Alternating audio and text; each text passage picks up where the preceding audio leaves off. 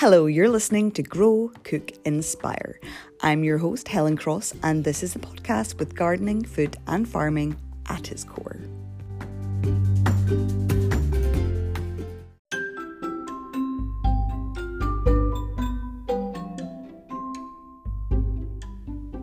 Hello, and welcome to today's show, and thank you again for tuning in. Today's show is all about tomatoes. So whether or not you're growing tomatoes or you simply just love eating tomatoes, this is the episode for you. I'll also be talking about an exciting growing festival which has kicked off this week in Glasgow and runs through until next week. So let's kick things off and talk about tomatoes. Today's guest is a friend of the podcast. I am delighted to welcome back food writer and chef Claire Thompson, who I caught up with a couple of weeks ago ahead of the publication of her latest cookbook, published by Codwell only just yesterday. And yes, you guessed it, it is all about tomatoes and it is aptly titled Tomato. It is packed full of delicious recipes which celebrate one of the most widely eaten foods in our kitchens. In fact, there are 80 recipes in this beautiful book. So if you are growing tomatoes this year, this is definitely a book for your kitchens. And I'll be making my way through it definitely. And it really fits in with my ethos of grow what you eat. Now, Claire is a wealth of knowledge on all things food, with a number of hugely successful books under her belt. She also writes across a number of publications, including The Telegraph and The Guardian, and also develops recipes for BBC Good Food and Waitrose. Her hugely popular and informative cooking videos on her Instagram account, The 5 O'Clock Apron, which she started throughout lockdown, have continued to encourage more of us to cook good family food from scratch without fuss. Tomato is going to be a definite hit this summer.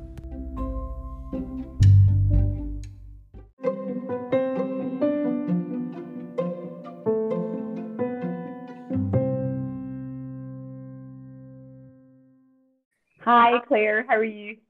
Hi, I'm good, thank you. How are you? I'm good. It's nice to chat again. How was your bank holiday weekend? Oh, it was amazing, actually. We had such a blast. It felt like we were being in the middle of Sicily or something. Oh, tell me more. Where did you head off to? We went down, to the very end of Cornwall, near Land's End, near St Just. Oh, lovely. Amazing. And was the weather good? Yeah, it was awesome. It was like really hot. The sea was pretty cold, but we're used to that. We're used to that. We're in the UK. Yeah. So what does a bank holiday weekend look like with a family and a food writer? Or a food writer in our family, I should say. Well, it's always revolves around eating, I would say. So we just went to, I'm not a big royalist, but that's by the by. We just went to Cornwall because we used to live down there. So we bundled the kids into a van and took our little tiny Big Green Egg Mini Max thing and did some cooking on the beach, bought some fish in Newlyn, made some lunch. Well, I had breakfast, actually. We had fish rolls for breakfast. Yeah, it was brilliant, really. And, my kids are used to sort of like us all being about what we're eating and where we're going in search of food and what we're doing down there. We used to do some foraging down there, so we sort of know the lay of the land, really, for all that. Amazing. And it's just a great place in the country to go for good food as well. Yeah, it's really good. We don't tend to eat a lot of fish, really, when we're in Bristol, because we shouldn't really be eating that much fish. But when I'm down there, I think, once or twice a year, we buy fresh fish from the market. Oh, no, you cannot beat good fresh fish, especially when you know where it's coming from and it's so fresh. Yeah. Cannot beat that. So, Claire, since we spoke last year, you have been a busy woman. Your Instagram has been awash with really successful reels to encourage more of us to cook really simple, healthy, family-friendly dishes, which are so inspiring. I love those. What's the feedback been like from the reels that you've been doing for Instagram? kind of explosive, really. Yeah, it's been really good. So back in lockdown one, I started doing IGTV, which was sort of long frame, recording of what I was cooking for the kids during those long days of homeschool. Yeah. Reels didn't exist like 2 years ago, so I've just kind of really got my head around them as a medium since we've moved to this house, and I really like the fact that I'm just me in the reels, and I'm it's not all stylized. It's just me in my kitchen, no makeup, whatever I'm cooking, and I think it's a nice little sort of memory jolt to all the recipes that I publish alongside those reels. So really positive, actually. I've been commissioned by BBC Good Food to come up with some more for them, which is just doing one now today. And I just really like, practicing what I preach and not being in some sort of ivory tower, waffling on about food that we don't actually eat. I like the fact that I'm showing people that this is actually what we eat. Yeah, it's what's in your kitchen cupboards and what is in your fridge as well. It's really realistic, which is also so refreshing. And as you said, you're not in some sort of tower sort of lording down everybody else. It's just really real. So I'm sure lots of people will have been inspired to get back into the kitchens and keep that going after lockdown as well. Yeah, and I think, if my job as a food writer and also someone who's been a chef is anything, it's to show people how easy it is to make good food. You don't need special expensive things, and sometimes it is just leaning on the store cupboard with a few seasonal things that come by your way, whether they're herbs in your garden or things you've grown or gluts at the veg market or whatever, that sort of can add on to your sort of store cupboard staples. So what's for lunch today? I just made actually a rice and chickpea and courgette kind of pilaf with mint and cumin and coriander and cinnamon. The BBC asked me to do this 7-day meal plan for them. So I've just filmed one of the recipes as a reel. And they just wanted the same remit, really, like store cupboard, not too expensive, easy to do in a sort of normal, family cooking time frame and budget. Brilliant. That sounds really yummy. I might have to give that a look and put that on my meal planner for the week ahead, which has not materialised yet because I am still hanging a little bit after the weekend. But that's fine. So since we spoke, you obviously Home Cookery Year was a huge success, and that was the theme tune to all of my meal times last year. I felt I worked my way through that book. I just loved it. And then in the summer, you published Campervan Cooking as well with your partner. Yeah, so the secret's out is that I'm not the biggest fan of camping. Matt is a proper camper. He's like Kiwi, so he loves it. So we do camp a lot, really, but it's Matt who excels in all things camping.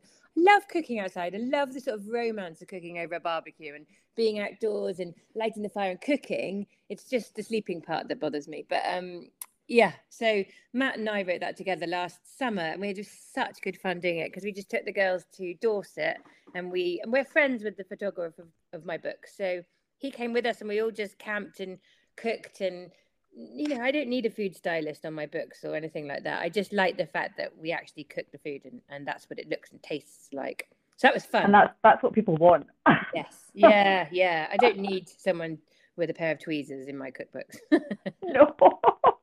What was it like working with Matt on a book? Well, we've worked together lots actually in restaurants and various. Yeah, good. Matt's a chef as well, so we're a cracking team, really. And he's helped with all my book shoots and stuff. So he's like my home ec, really. He's my right hand man. In more sense than one. We've worked together for 21 years now, so that's a long time. That is a long time. I want to know when the next book is with you and Dot. That's what I'm anticipating. Yes, she is so keen. She's my little disciple in the kitchen and also in the garden, which is reassuring. She just loves it, So she's been growing some beans in her class, and her teacher messaged me on the app saying, "Oh gosh, thank you for sending in green-fingered Dot. She's nailing it." Yes. So that is good, isn't it? Really, I think. No, I send my kids in with plants to plant up in the garden at school. It's so good for them. I wish I would love. I don't know what your school's like, but we're slowly getting a bit better, but I would just love that to be much, much more part of the curriculum. It's a no-brainer, really, isn't it? But it is a no-brainer. But for some reason, we get it wrong a little bit, and I actually think it comes down to sort of confidence amongst teachers, to be honest, as well, not actually having the confidence and sometimes the knowledge to impart, especially when it comes to growing and gardening. That's certainly what I found over the last year. I think it's the government that's to blame, to be honest. They don't put any resources in. They'd rather hand a classroom of kids a bunch of iPads, just depressing thoroughly than get them with some seeds and cooking and oh God, I could go. I know that's for a different episode. I spoke to Thomasina Myers last week and we had the exact same discussion. So we're all singing from the same hymn sheet.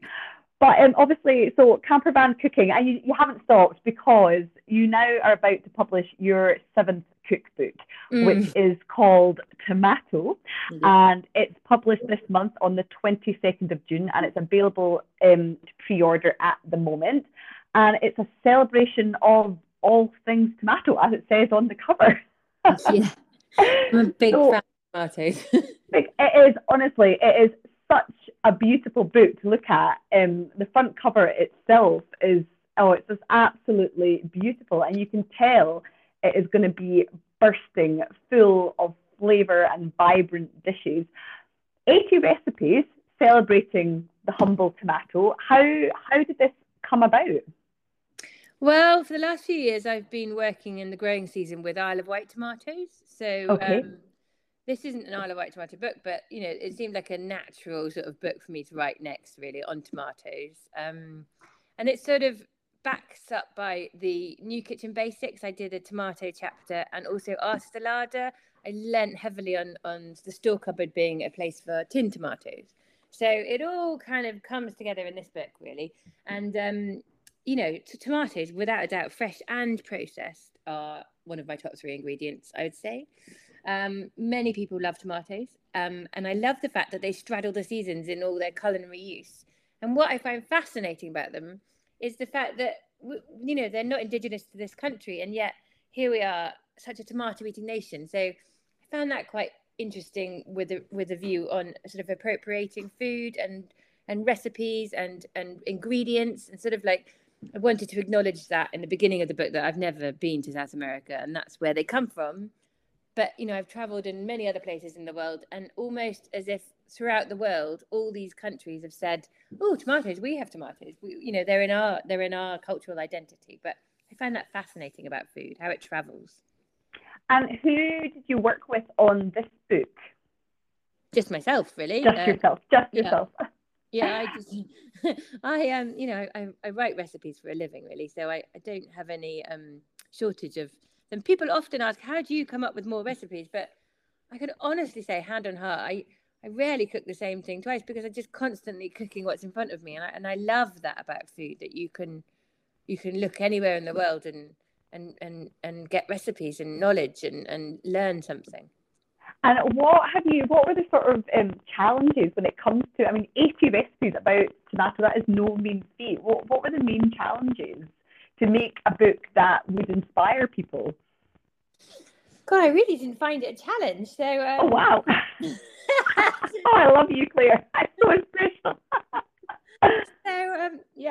I just breaking it down into the obvious sections of condiments, soups, salads, sauces, fried and grilled, braised and stovetop, baked and roasted, help you navigate how to put which recipe where in the book, and I always, in a book this size, there's always going to be 70, 80 recipes. So if you get your bankers of sort of chapter breakdowns, then I think you're just slotting in 8 recipes, really.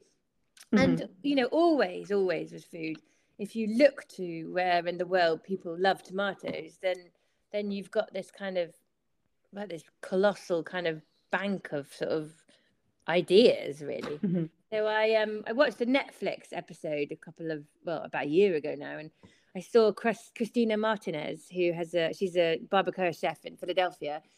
I wrote to her and said, look, I've never been to South America, but could you give me a tomato sort of orientated recipe? And I'd love to credit you in the book. And So her recipe is in there, and I sort of, I've travelled a lot, so I've got quite a lot of personal knowledge of where I've eaten and where tomatoes are relevant in various cuisines. So yeah, I mean, I could have gone on, I think, more.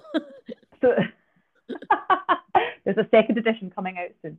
Yeah. Watch this space.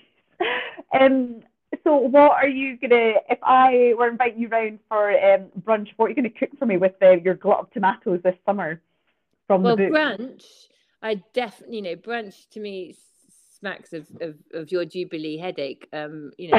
People being a little bit weary.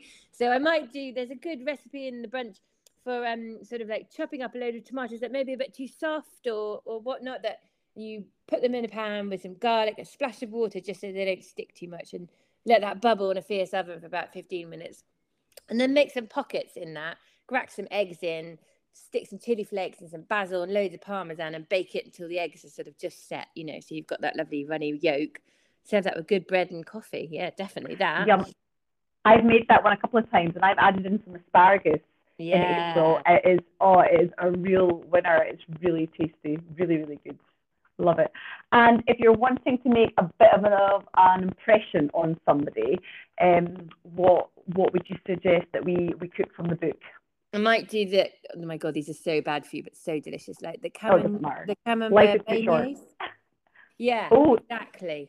That's my philosophy always. I've got 3 kids too. I want them to have a really good attitude to food. So yeah, do the camembert beignets, which are like donuts really, with the camembert or brie sort of melts in the middle, and then I've served those on a sort of pool of tomato sauce. Oh my goodness, they are delicious. Oh, yum! I haven't tried that one. Right, mental note of that. You mentioned there you've got 3 daughters, and you want them to have a healthy attitude towards food. What is your take on the recent legislation about putting calories onto menus? Just as a side note. It's a good note. Without wanting to sound pretentious, I rarely find myself in restaurants that would need to sort of publish that data. Mm-hmm. You know what I mean? We cook a lot at home. I don't actually eat out that often, and when we do eat out, I go to sort of more local independent restaurants, which are smaller and don't sort of need to do that really, which is a good thing, I think. But I mean, it's a massive topic, isn't it? I've got 3 daughters. I just want them to grow up with a really positive attitude, and I wouldn't want them counting calories. As someone who had eating, issues as a teenager, I've made that my raison d'etre to bring up children with a sort of positive and strong and voracious appetite for food. Healthy. No, I echo that. I had an eating disorder throughout my early 20s, and I've got 3 boys. But I think that's part of the reason why I get them into the kitchen so much as well, because I want them to experiment with food, and I want food to be a source of enjoyment, not just as a fuel. And I can see that how it could be quite dangerous and damaging to many people, young and old, putting calories onto menus. I have to admit, I think there's a different way to go to combat this obesity crisis that we're facing. I think resources. Oh my God, there's so much to do, and it's totally the fault of governments of the last, my generation of children growing up. Really, in the 80s, we all had school dinners and we would just ate what was there. Now we've got and that's not a bad thing that everyone eats the same thing in their school dinners and everyone's the same. Do you know what I mean? But since it's become a kind of business to make money and franchises and people have, I just think it's so wrong. Yeah. So I think there's loads to do. And as ever, it starts with school and education. Definitely. As a mum who's very confident in the kitchen, obviously, because you are a chef, what tips would you give to other families to get more families into the kitchen and cooking from scratch? Obviously, bearing in mind, I think people are feeling the pinch and the pressure more now than ever, and this is going to continue. It's going to accelerate. What can they do to really sort of boost their confidence and make their resources go further in the kitchen? Yeah, so I wouldn't put the pressure on it being some special night that so-and-so takes on the cooking. Do you know what I mean? I think that's an awful lot of pressure, and that kind of zaps any sort of like ingenuity or sort of excitement, really. I just make it commonplace, like expected that everyone should help if they're there home from school. Sometimes my kids are at stuff after school, sometimes they're not. And if they're here, I just expect them to help, and they can either lay the table or they can go and get some herbs or, put water glasses on the table. Just not make it a rarefied special event that you're helping in the kitchen. Just make it part of family life. Yeah, no, totally. I couldn't agree more. And you've moved house quite recently, as well as everything else that's been going on. And where does the garden centre in your new house? Has it become a bit of a focus area for you? We're very lucky with this new house because the garden is bigger, and the orientation of the house is that no one ever uses the front door. We all leave via the garage because that way is the way to the park and then through to school. So everyone, it's a very strange house that no one uses the front door. So we all go through the garden out of the house. So very important, really. So we've just started really in earnest this summer, sort of getting it going. Mark Diacono sent us a load of stuff to plant because Matt. Oh, wow. Herbs by any chance? And we're just, I'm all about edible stuff, really. I like a bit of grass for the kids to lie on or play, whatever on. But I just want things that I can eat. Yeah, totally. And even that goes to flowers, like roses, lavender, chamomile. We've got those growing. So I like the kind of edible nature of a garden. And the squash going strong. Excellent, good. I'm glad to hear. Maybe the next book could just be pumpkins. Yeah. You've got a few good pumpkin ones. What about tomatoes, though? Are you growing your own tomatoes this summer? Are we growing our own what? Sorry. Tomatoes this summer. Yes, of course we are. Yeah, I am growing my own tomatoes. I've got tomatoes, squash, fennel, broad beans, peas. What else can I see? And then just so many herbs, really. We've got 3 types of oregano. We've got basil, mint, thyme, savory, which is my new favourite herb. Yeah, absolutely. I've got a curse on rosemary in that I can't grow it. I don't know why. It's supposed to be really easy, isn't it? But any one I plant, it just sort of goes all woody and dies. Oh. I can recommend a really great herb company that are based in Birmingham called Urban Herbs. Yeah. If you look them up, you will be blown away. And they do they're only a mail delivery, but definitely look them up because I think you'll be quite impressed with what they have to offer. They're really, really fabulous herbs.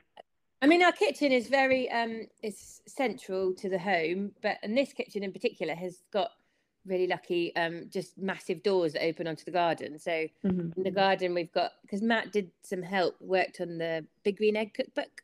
So we've got one of those in the garden, and then I've also been sent this wood burning oven as well. So lots of cooking outdoors, really. We just need the sun to come back, don't we? Yeah, that would be good. It's definitely vanished. Although I was in London at the weekend, and I think Scotland had way better weather than we did down south, which is always the way. Hey ho. So what is next for you, Claire, going forward after tomatoes? What's on the work horizon for you? Well, I've got a few sort of things bumbling on in Instagram world, which is good, which helps pay the mortgage. And then I cook once a week for Pucker Herbs, Yes, yeah. I cook lunch for them once a week, which is great. I love that job. It's a bit like being in sort of Willy Wonka's chocolate factory, because they've got this sort of storeroom with all the teas that they make, which are obviously herbs and spices. So I use those in as much of the cooking as I can. And then I think ultimately, not this year, but next year, I'd like to revisit 5 O'Clock Apron, the cookbook, but a grown-up kids version, a more, teenagers and older children. I'd like to do that. Just witnessing my oldest daughter going through her mocks for GCSEs, and she's she's like, it's hard work. Yeah. She just needs to sit down and be fed nutritious food and feel calm. So I'd quite like to include that as a sort of remit in the book, sort of what to feed teenagers and those needing to concentrate. I know a lot of parents up and down the country at the moment who would really appreciate that. Yeah. No, I feel like lots of my friends who have got kids doing their GCSEs or A-levels are like, oh, it's so hard. So I'd quite, there's nice things to put in there, like rosemary for remembrance and stuff, like nutritious brain food that you can feed them. Yeah, no, that sounds like a great idea. I'm totally on board with that, definitely. Well, listen, Claire, thank you so much for your time today. Good luck with the book Tomato. Are you taking it on the road at all over the summer? Yeah, I'm in a few festivals. I'm at the Royal Horticultural Society in Manchester, I think, in Tatton Park. Is that where it is? Oh, brilliant, yes. And I'm on Tom Kerridge's Pub in the Park. I think I'm going on Sunday brunch, and I think I'm at Also Festival, and I'm at Ludlow Food Festival. So a few places, yeah. A busy summer ahead. Excellent. Yeah. Well, have a wonderful summer, and good luck with everything, Claire. Thanks again. Thank you. Bye. Bye.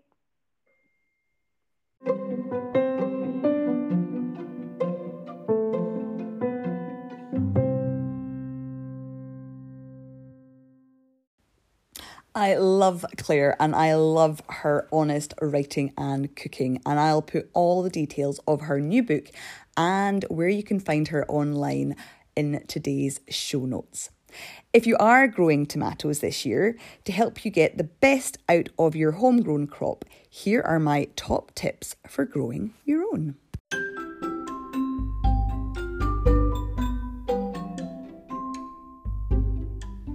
In at number 1, companion planting. I love companion planting and it works really well with tomatoes. I've sown some basil seeds actually underneath some of my tomato plants, and this will help to attract whitefly.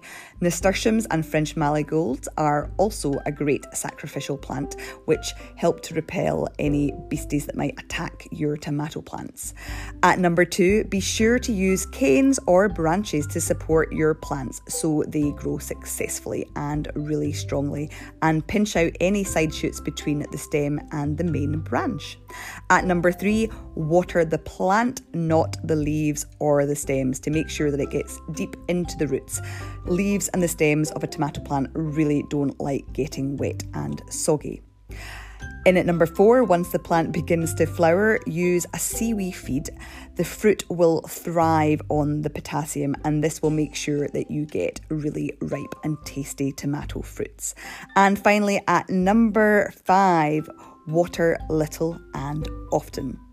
Tomatoes can be tricky, and blight and blossom rot are notorious, but stick with it, and hopefully over the summer months you will get a very delicious crop of homegrown tomatoes, which really taste like nothing you have ever tasted before, and you'll never eat another tomato from the supermarket in December.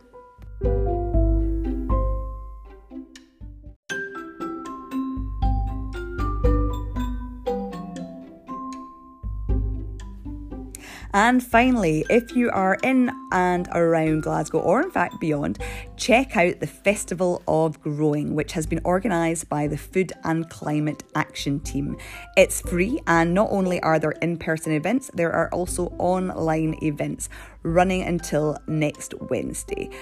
And it is a celebration of Glasgow's growing efforts, as there is a huge network of groups who are campaigning for better growing conditions, more land, and just sharing a wealth of knowledge that they have for people within the city who are keen to grow their own, whether at home or within community groups.